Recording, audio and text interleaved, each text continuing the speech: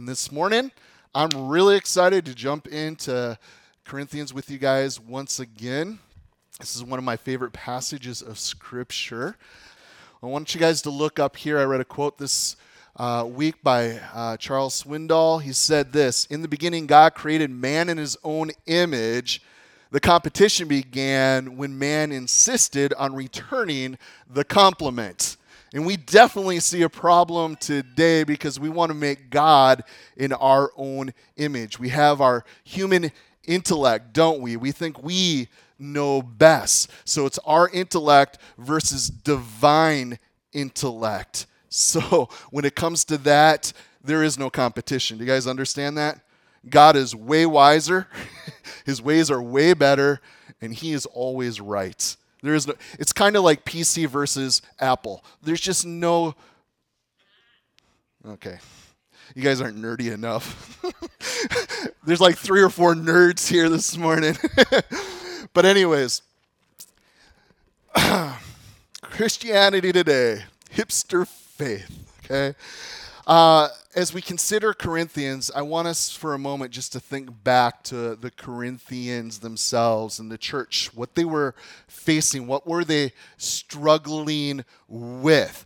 Well, they were struggling with wanting to be cool and also be with Christ, okay? Struggling with what others thought of them and also what God thought of them. You guys, there's a hard thing for us as Christians because the world is teaching much. But then we as Christians, followers of Jesus, we hear his teachings. And so often they are totally contradictory. So there's a theology of glory and a theology of the cross that we must address as believers. So a theology of glory, guys. So many just want to be rich and cool and beautiful, successful, accepted, powerful, and desire relationship with God. So to help achieve that end, we're willing to do whatever we can, okay? They want to be all that they can be, okay? And we see so much of that today. God is like the best self-help guru out there, and a lot of Christians today, a lot of churches are running to that kind of junk because it's unbiblical. I mean, jump online and look at the best-selling Christian books. It is a lot of me, a lot of self-help, okay? So we consider together a theology of the cross.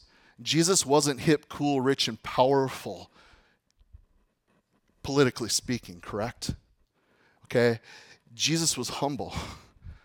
He was executed. He suffered. Jesus doesn't look like the guy that we all want to be. So, will you go with the real Jesus, or are you going to go with the one you really want him to be? Let me ask you guys this question. If we're not going with Jesus of the Bible, if we're making Jesus out to be the way we want him to be, would you guys say that's probably idolatry? We're making a God in our own image, okay? The Jesus of the Bible, he's the one we are called to follow. So maybe it's not about our looks. Maybe it's not about our money. Maybe it's not about fame. About our own glory. You see, if Jesus was the perfect human being, and how many of you guys would say, yes, I agree with that because that's biblical, right? The perfect human being. Then are we really messed up on what we're going after? You see, Paul starts answering these questions here in 1 Corinthians for us. So the question, guys, is going to be this morning, what is the wisdom of the Greeks? Okay, wisdom in Greek is Sophia. So we see here this morning, Sophia meets Jesus. Let's take a read here. Jump down to verse 18 in chapter 1 of 1 Corinthians. It says, "For the message of the cross is foolishness to those who are perishing, but to us who are being saved, it is the power of God. For it is written, I will destroy the wisdom of the wise and bring to nothing the understanding of the prudent. Where is the wise? Where is the scribe? Where is the disputer of this age? Has not God made foolish the wisdom of this world?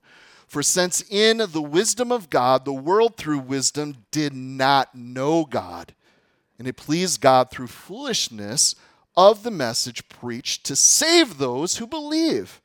For Jews, they request a sign. The Greeks, they seek after wisdom. But we preach Christ crucified. To the Jew, a stumbling block. And to the Greeks, foolishness. But to those who are called, both Jews and Greeks, Christ, the power of God and the wisdom of God, because the foolishness of God is wiser than man, and the weakness of God is stronger than men. So the preaching of the cross, guys, okay? We preach him and him crucified. Why? Because the preaching of the cross, guys, it's not just an act of preaching. It's the word, it's the logos of the cross. See, without the cross, the message of the cross, there is no hope. Because we are all sinners, and in order for sin to be forgiven, there must be sacrifice. And there, upon that cross, which Jesus died 2,000 years ago, he was the perfect Lamb of God who takes away the sins of the world. He was that perfect human sacrifice for you and for me. There's an eminent professor of theology. He said this to his students in a seminary class. He said this, "Gentlemen, I ask you to remember that you are called upon to know something of foolishness of preaching, not the preaching of foolishness." But he's wrong. He's wrong, guys. You see, the word of the cross is. Did you guys see that? It is foolishness to those who are perishing. So it stands in contradiction to all philosophy, education, and knowledge of this world. For the preaching of the cross really puts a death sentence upon all. Christianity neither flatters human beings nor presents God as some easily, palatable form. Who would never, think about the gospel message, the message of the cross. A crucified Messiah, a crucified self, is a way to everlasting life. People just don't make that up. Do you guys get this? This is a message that the world cannot understand. They don't get it. The story does sound a little crazy and foolish. Would you guys agree with me? We consider the gospel message, the message of the cross. It does sound pretty foolish. To be honest, if you ever heard, you're reading, you're hearing, and you think, man, this is just really weird. I do that sometimes. God, this is just weird, okay? I want you guys to imagine the story of Christianity if it was translated into modern day, into today. Follow me just for a second. Well, I want to share my faith. So say I'm at the gym, okay?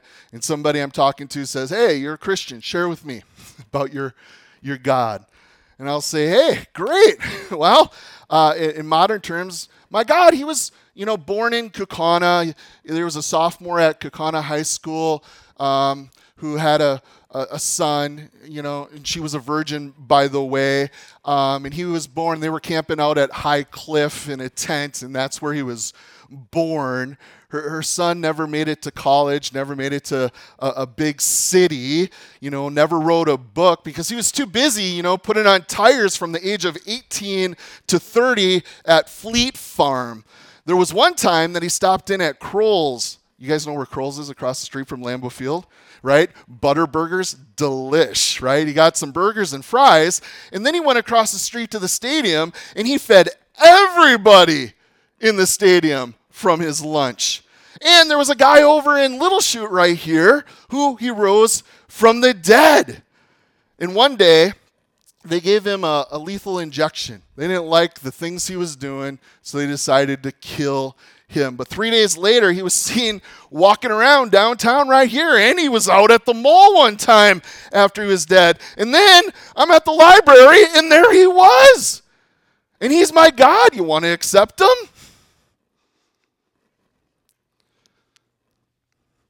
A little weird, huh? But that is the message that brings salvation to all those who will believe upon him. Because there was a Savior who was born, not in Kaukauna. We know that he came into this world 2,000 years ago, into this little city of Bethlehem, born of a virgin, just like it was prophesied. And he did preach for only 3 years. He lived a perfect life without sin for 30 years, and he began his public ministry, preaching the reality of heaven and hell, of eternal life, that the kingdom of God has come near, that he would die, be buried, and he would rise again, and that all who would count the cost to become his disciples would have eternal life. So, here, guys, but to those who are being saved, do you guys see that Christ's death is central to salvation? It is the process of justification. It advances by sanctification, and then it climaxes in our glorification. So here Paul speaks really to the second phase, this progressive sanctification, where we are delivered from sin's power through cross bearing. Man, I struggle. I keep sinning. I keep doing the things I don't want to do. What's the answer? The answer is the cross. Because if we deny ourselves, we pick up our cross and we follow Jesus, are we going to have time to be sinning, guys? No. The cross is key to our sanctification. You see, guys, salvation. We're free from sin, right? Our sins have been forgiven. Okay? We're washed clean, white. Our sins are removed as far as the east is from the west. Okay? And we know from that original sin, we're all born with sin nature. But Christ did something to take care of that. And then there's sanctification, where we're free from sin's power. When we come to faith in Christ, we don't no longer have to sin. We're set free.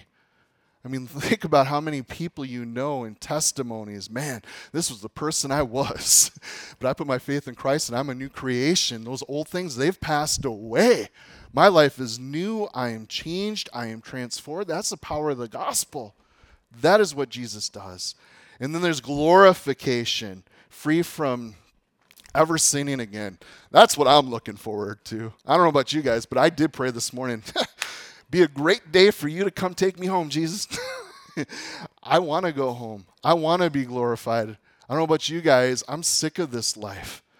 I want to be with him. But we're here for a reason, guys. And the reason is to share this message of the cross, the hope of the gospel. So death to self does not mean some morbid, introspective inferiority complex that leads to insecurity. It means being truly dead to self by fully depending upon God. That's how we can live a crucified life. They no longer have to rely on their own plans, intellect to see them through, because when you come to Christ, when you put your faith in him, catch this, brother and sister, when you are in him, you are the most secure people upon the planet. Most secure. We got nothing to fear. I mean, what can they do to us? Kill the body? Have you guys ever read that scripture? Great! Send me home! Glorified! You know? So, the practice here, guys, when we consider in Roman times, okay, the cross. Here it comes. The cross, okay? If somebody was sentenced to be crucified, they'd have to carry at least a part of the cross through the city to the place of execution. And this practice really demonstrated to all who observed that, hey, the condemned rebels, they had finally come in, or they finally have come to a point of submitting to the state. So think about it, guys. In submission to the Father, Jesus carried the cross from Golgotha, and he was crucified on our behalf. So following him requires a similar crucifixion. The death of our stubborn wills, our selfish desires.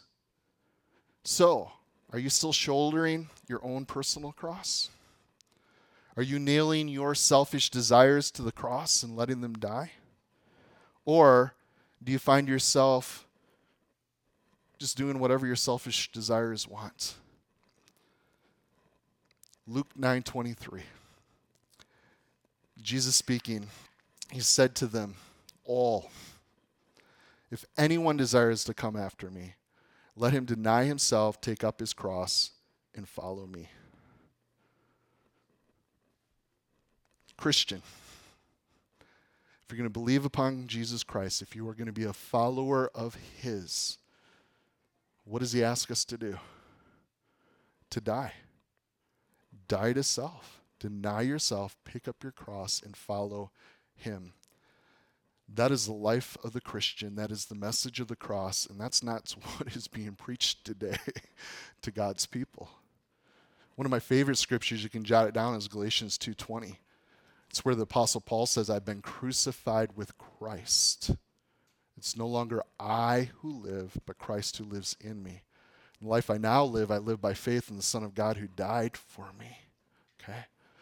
So it's living that crucified life. So in verse 19 here, guys, it says, for it is written, I will destroy the wisdom of the wise and bring to nothing understanding of the prudent. Who's he quoting? It's the prophet Isaiah, chapter 29, verse 14. Well, why this verse? Why would Apostle Paul bring this in to drive home this point? Well, the context, if you guys remember, you had those furious Assyrians. They had posed themselves on just the other side of Israel's border. So instead of running to God for protection, Israel followed human counsel. They formed an alliance with who? Egypt. And Egypt in the Bible, guys, is always a picture of the world. So God's people went to the world. We're going to be safe by aligning ourselves with the world. Does the Assyrians sit, guys, crouching at your doorstep? Doorstep of your life? Are you watching? Waiting, wondering who you're going to call on for help? Who's going to do it for me? Who's going to see me through? Whether it's a threat, maybe to a rocky marriage, maybe your bank account is depleted, maybe there's endless hospital bills, or an immoral relationship, there is one whom we can turn to for help. You guys understand? As believers, he is our help. He is our all. He is the answer. So Paul here in verse 20 asks, well, who are the wise, right? Well, the unsaved Gentile intellect. That's the wisdom of this world. Who's the scribe, right? Well, that's Jewish intellect. Where's the disputer, the debater? That's Greek philosophy, philosophers. So the New Living Translation, some of you guys have it. It says, so where does this leave philosophers, the scholars, in the world's brilliant debaters? God has made the wisdom of this world to look foolish. Isn't our God cool? And he has, guys. The longer I walk with him and I look at the smartest of the smart, the wisdom of this age, he's just like, seriously? Really? Because when you know God, you know that he's much wiser than we are. When you read his word, you're just like, whoa, mind blown. You are so right. Your ways are so way higher. And guys, this is really what our culture has done. We have, who are the ones that we look to? Well, it's the celebrities of this life. In our American culture, it's actors and athletes, musicians, public speakers, and so on. This is where we're going to get our wisdom from. So the pseudo-intellectualism of Paul's day needed to be stopped and replaced with the wisdom of God. Would you guys say that's the same case here today? Are we looking to God for answers? Or are we looking to the world, looking to ourselves and our own intellect? You see, they needed to come face to face with the meaning of the cross. So don't be ashamed of Jesus. Don't be ashamed of him. Okay? Don't be ashamed of the gospel, for it is the power of God unto salvation. So don't be ashamed of your Lord and your Savior. And don't be proud of yourself. That's the flip side of what Paul's talking about here. We are not opposed to scholarship, but scholarship should lead us to Jesus. Amen? So study and love Jesus. We're not opposed to truth, but truth should lead us to Jesus. We're not opposed to psychology, but psychology should lead us to Jesus. And we're not opposed to history because history points to Jesus. And any and every discipline should lead us to him. So we're not saying don't read. Read and love Jesus. We're not saying don't study. Study to show yourselves approved to God, right? Study and love Jesus. And we're not saying don't be educated. Be educated and love Jesus. So Paul is not denigrating philosophers, scholars, and students, but he speaks against those who use the mind God gave them to argue against the God who created them. That's the foolishness of this world. We don't believe in you, God. There is no God. That's the wisdom of our world. That's what we're teaching our kids right across the street here. Hundreds of students. They're all in science classes. Nothing blew up. Look at verse 21 here, guys. It's through the world through its wisdom did not know God. That's what Paul's declaring here. And that's where the wisdom of this world will always lead you. You see, we have brilliant astronomers who chart the orbits, okay, the shapes of the stars, how the planets look, but their telescopes never lead them to God. We have astronauts, some of the best of humans, specimens that we have, right? They explore the universe, but they don't discover God. We have scientists. They peer through their microscopes and they record the details of the world's, invisible things to our human eyes, scrutinizing. They analyze, hypothesizing, theorizing, but their spiritual lenses are also microscopic, so they never see God. Intellectual educators read and study and probe the classics, but in all their humanistic research, they too never find God. So no, the world through its wisdom has not come to know God. So verse 21, and wow. So what does it take to find God is the big question. Okay, because if the smartest and the brightest of us, if the world's wisdom doesn't lead us to God, how are we going to find him? It's through the foolishness of this message, guys. The message of the cross. For without the cross, you cannot know God. So, Jesus and him crucified. That's why we preach it. That's why we take the word of God seriously. That's why we're in 1 Corinthians here. You see, Jesus and him crucified. That is the message. That is the good news. And we're not ashamed of the gospel. Okay? Romans 1:16. Because that is the power of God unto salvation. And you guys know that the scriptures are able to make one wise for salvation. And we know that faith, Romans 10:17, comes by hearing, and hearing by the word of God. And how are they going to hear unless there's a preacher? I'm not the only preacher in this room, guys. If you are in Christ Jesus, you are an ambassador for his kingdom. You have the message to share. So, look at verse 22. What are you looking for is the question. Now let's read verse 22 here.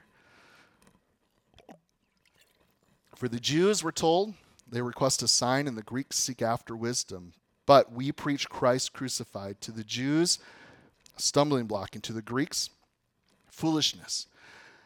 But to those who are called, both Jews and Greeks, Christ, the power of God and the wisdom of God, because the foolishness of God is wiser than men, and the weakness of God is stronger than man. So the Jews, they request a sign for verification. Didn't Jesus say an evil and adulterous generation seek after a sign? How many people have you talked to? Man, if God would just give me a sign, then I would believe. Then I would believe. Do you know how many people I've talked to have seen a sign and they still don't believe? Okay. The Jews here, they demanded a sign because they demanded a victorious Messiah. If you are the Savior, we want to see a sign. Okay. The herald, Jesus did the miracles, right? Okay. Who will conquer their enemies. They wanted to see, the glories of David's kingdom restored. So instead, the Jews are presented with a man who refused to give them a sign, okay, that they sought, and while claiming to be their king, who would, end up naked upon a cross, dying, and then buried in a borrowed tomb. There's no white horse. There's no shining lance. So how could the Jews believe that Jesus was their long-awaited for Messiah? If they read their scriptures and understood them, they would see, whoa, there is the suffering Messiah. He will come, and he will die, and he will rise again. And then we have the Greeks. What do they seek after? Well, wisdom, right? They look for a proud philosopher king who will satisfy their intellectual curiosity. Instead, they're told about a divine ruler who humbles himself to be born a Jew, grows up into manhood virtually unrecognized. He spends 3 years speaking these mysterious parables, right? And then he does these many of them, healings of all these different illnesses.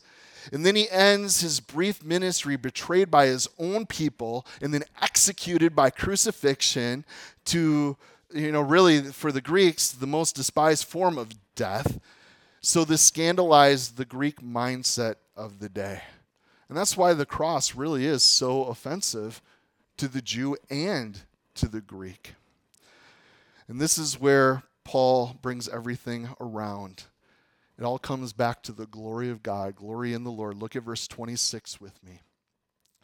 For you see your calling, brethren, that not many wise according to the flesh, not many mighty, not many noble are called, but God has chosen the foolish things of the world to put to shame the wise, and God has chosen the weak things of the world to put to shame the things which are mighty. And the base things of the world and the things which are despised, God has chosen.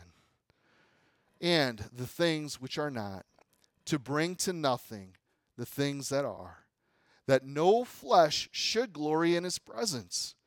But of him you are in Christ Jesus, who became for us wisdom from God and righteousness and sanctification and redemption, that, as it is written, he who glories, let him glory in the Lord. So let's look at verse 26 again. For you see your calling, brethren, that not many wise according to the flesh, not many mighty, not many noble are called. Who were the Corinthians in the church there? Who were they? Who are these brethren that he's speaking? What made them up? Well, check out chapter 6, verse 9, 10, and 11 tells us, do you not know that the unrighteousness will not inherit the kingdom of God. Do not be deceived, neither fornicators, so those having sex outside of marriage, nor idolaters, nor adulterers, nor homosexuals, nor sodomites, nor thieves, nor covetous, nor drunkards, nor revilers, nor extortioners will inherit the kingdom of God. And check out verse 11. And such were some of you, but you were washed, but you were sanctified, but you were justified in the name of the Lord Jesus and by the Spirit of our God. We've all seen, guys, art made from discard, from junk, right? Okay, it could be old thimbles, piano strings, a rusted clock and the gears, bent paper clips, scratched door hinges, cabinet knobs, each part virtually worthless. But the hands of the craftsmen have turned this useless junk, odds and ends, into extraordinary pieces of art. So God is such an artist that he can take and mold worthless lives and turn them into priceless works of art. That is our God. You can jot down Ephesians 2:10. Do you not know that you are the workmanship of God? You are his poema. Okay? He is making you into something beautiful. That is what our God does. But Paul says something we forget, is our junkyard beginnings. Such were some of you, okay? That's your old life. That's who you were before Jesus. But he has forgiven you. He has cleansed you. He has made you a new creation. So Paul says sometimes we forget our junkyard beginnings. So we think God performed a great work on us because we have, some high quality material that he can use. That's wrong thinking, guys. You didn't get saved because you were great, the smartest, the brightest. Look at me, God. Use me. Don't we have that mentality? Okay. As a part of a youth group, very seeker sensitive back in the day. And as one of the youth leaders, we were taught what we needed to do. And we had to go recruit the smartest and the brightest. Go after the quarterbacks, the head cheerleaders, the popular kids in the youth group. If we bring them in, if they get saved, then watch out. Okay? Well, the problem is most of them want nothing to do with Jesus. Okay? God doesn't work that way. So, if we believe the scriptures, if we believe the message of the cross, we're going to know that it's out of his grace. That is it. It has nothing to do with you or me. Okay, we are saved by grace. And God so loved this world that he gave his only begotten Son. Loved who? He didn't say just a few or a couple elected upon the planet. And he loved the whole world, guys. Every man, woman, and child that has ever lived, he loves. So it's out of his grace. God stoops and he saves the nobodies, the nothing, the junk. That's our God. Thus, the artist, not the art, should be the honor and the glory, right? Wow, look what my God has done. Look what he is able to do. Look what he can make out of nothing. Thus, who gets all the honor and the glory? It's the artist. You guys see why this is so right? Why the message of the cross makes so much sense, even though the world looks at it and hears it and says it's foolish. Because the world and the world's problem, and foremost problem, is it is all about itself. Look at me. You see, getting saved is very strange. Just all of a sudden, you get it. I know people who grew up in the church. Some of them even went to the private schools where they got, Christian education, where they had to memorize and learn scripture. It is so cool when they come to know Jesus. Wow, I'm born again. I thought it was this. I thought God was this. I thought faith was this. And they were so blind and so deceived. I thought I was in because of me and what I did. And when you come to Christ, man, it is all him. He's done it all. He's done the saving. What a Savior. This is glorious. This is beautiful. So when someone doesn't get it, it's not because they're stupid, but it's because, they're blind. It's not because we couldn't explain it well enough for them to get it, okay? They're not stupid, they're blind. Jump over to 2 Corinthians chapter 4 with me real quick. I want to read a passage of scripture here. In chapter 4, verses 3 and 4, it talks about those who are blind to the message of the cross, to the gospel. It says, but even if our gospel is veiled, so if somebody can't see the truth of who Jesus is and their need of him as Savior, okay, they're veiled. They're veiled to those who are perishing. And so it's those who don't believe, okay, whose minds, okay, so how they think, okay, their minds, the God of this age, and if we study the scripture, we know that the God of this age is who? Satan, okay? So Satan has blinded them who do not believe, lest the light of the gospel and the glory of Christ, who is the image of God, should shine on them. So do you guys understand? Has nothing to do with being stupid. Has everything to do with Satan blinding them. And that's why we pray. Do you guys pray for those that you're going to share the gospel with? Oh, looking forward, I'm going to meet with so-and-so, and I'm going to tell them about Jesus today. Are you on your knees in prayer for them before you ever speak to them? I sure hope so, because there's spiritual things going on.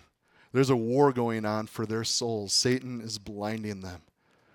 My simple prayer is often, Lord, just open their eyes, let them see.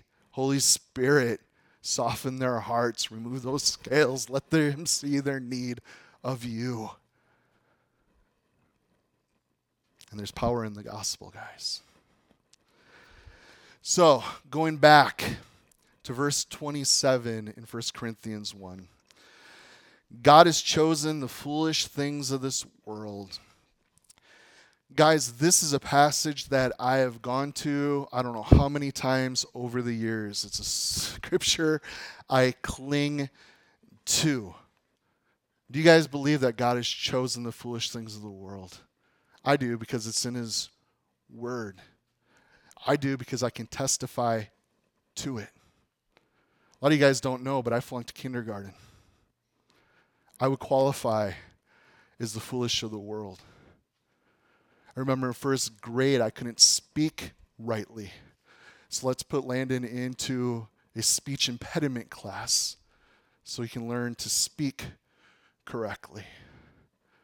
Third grade, I get labeled as having a learning disability because my teachers were finally catching on. He can't read. This phonics thing, he's not catching. Let's get him extra help. Let's put him in special classes. And I had the privilege of special classes all the way through high school until I graduated. And I barely graduated. I was one of the few kids that they didn't even give out the gown to because they didn't know if I was really going to pass all my classes needed to actually graduate from high school. But a couple months before I graduated, I gave up all. I was a believer in Jesus, but there was finally a surrender before my God. Because when you're in high school and you're about to graduate, future's before you. What are you going to do? What career are you going to have? What are you going to make of your life? And Christ crashed in such a way that he confronted me, son, you going to live for you? Or are you going to live for me? And I surrendered. I'm in, God. Whatever you want. And in that, guys, Jesus did something in my heart. He stirred up my heart in ways I'd never been stirred before. I graduated from high school without ever reading a book. I graduated with probably a third grade reading level would be. You guys may not know this, I still can't read. But God's given me a lot of grace. And he gave me such a hunger and a desire to be about his business as I'm about to graduate and all these other things I should be doing, classes to finish up. I couldn't put down his book. And there'd be times I'd read, I'm like, I don't get this. And I'd read it again. This isn't making sense. When you have a hard time reading, it's hard to comprehend what you're reading. You're just trying to figure out how to pronounce that word. And I'd have to read something over a dozen times. And I fell in love with the Word of my God. And something happens when you live and you choose a surrendered life to God. You're going to be about his mission, the Great Commission. And you're going to be beginning to share. I up to that time shared with friends. I thought that was, hey, come to church. We have a special musician coming in and you can hear some Christian songs. He's pretty good. He'll rock ya. I shared with my best friend, shared with my good friends. Didn't see anybody come to Jesus. But something began to happen as I was surrendered. And I began to read and get that this is about Jesus Christ and him crucified. That's what I began to share. And I began to pray. I began to see a lot of my friends come to know Jesus. I began to get plugged in at my church and serve younger brothers and sisters. Many didn't know Jesus yet. And though I couldn't read, I knew the Bible was important. We opened up our home. I was living with 3 other bachelors. We had a bachelor pad. And all of them were in college. All of them were very educated, knew their stuff. Landon, you're the one that's going to lead the studies.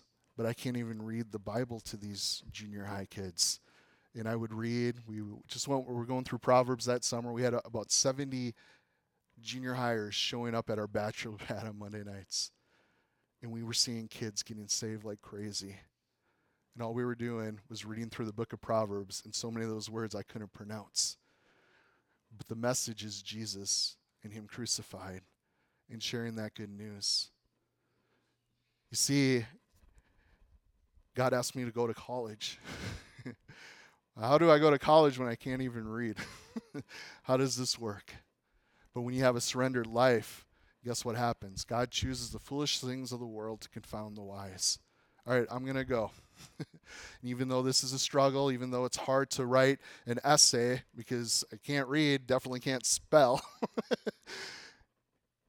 I'm going to go. I'm going to do what you ask me to do. And you know who gets the glory in that stuff? It's the Lord. A few years later after college, hey, why don't you come and teach others? We will hire you as a youth pastor. Your job is going to be to teach others when me, myself, have a hard time learning. Okay, you take someone with a learning disability to teach others. All right, God, this is your thing. Try to put yourselves in my shoes just for a moment, okay? Is there pride to be found? No. I believe God chooses the weak things of the world, guys.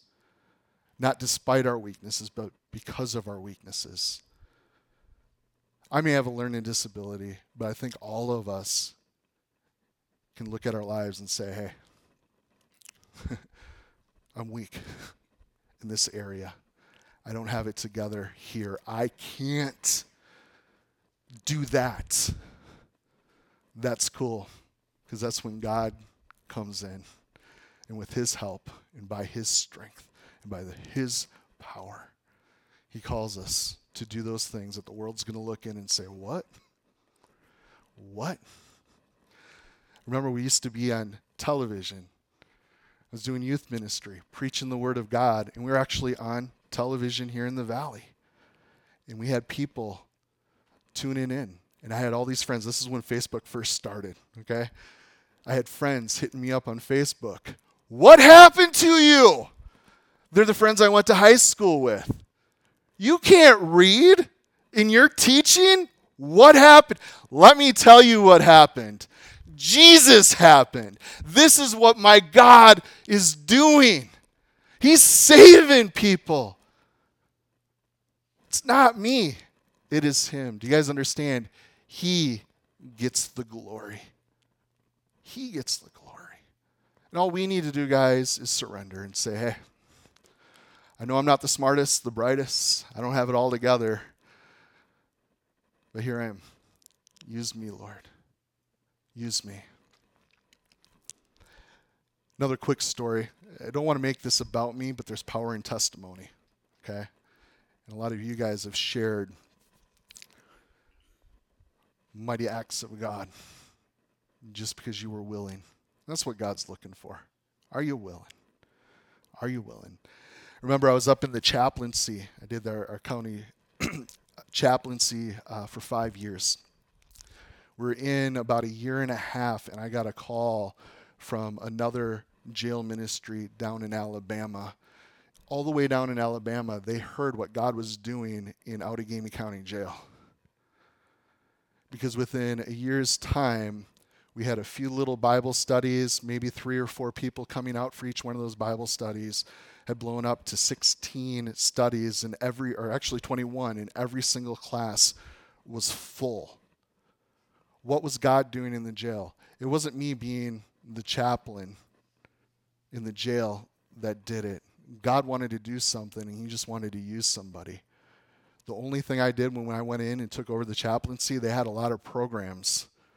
We stripped all the programs. We're done with all this.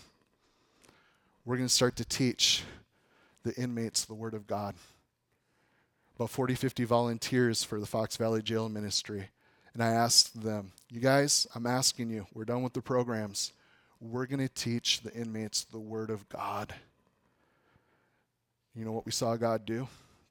Take a lot of these foolish people of the world.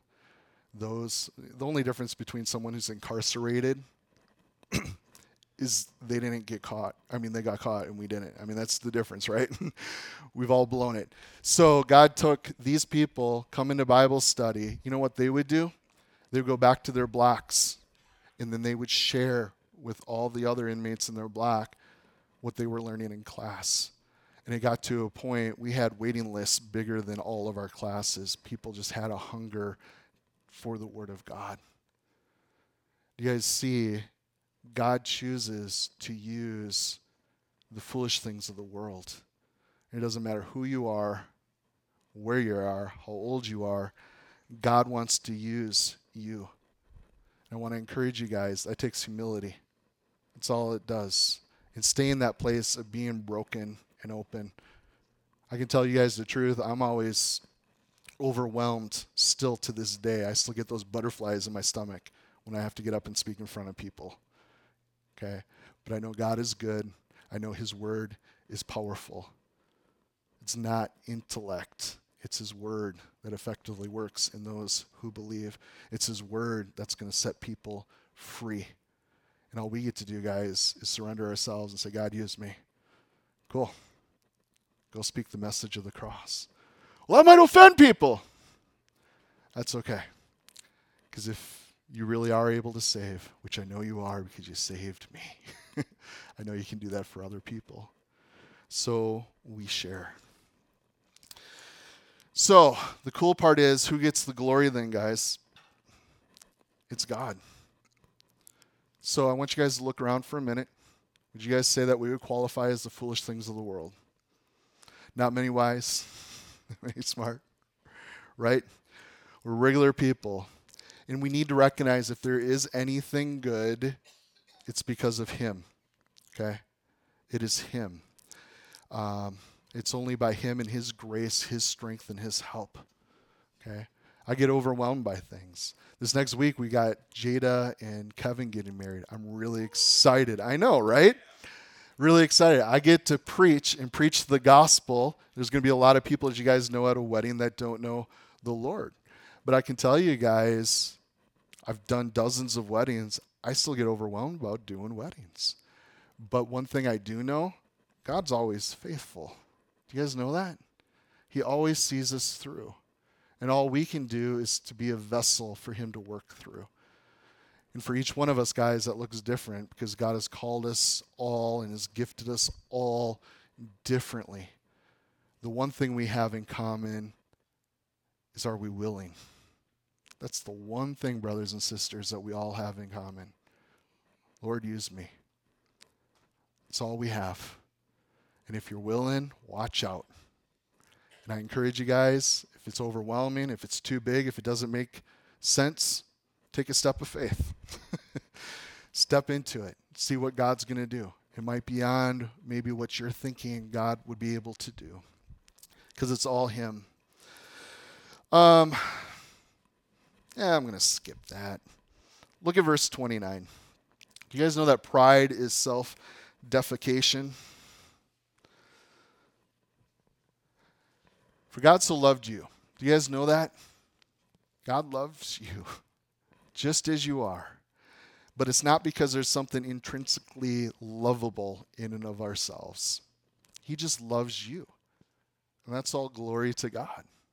And that's the message of the cross, guys. It's because of his love.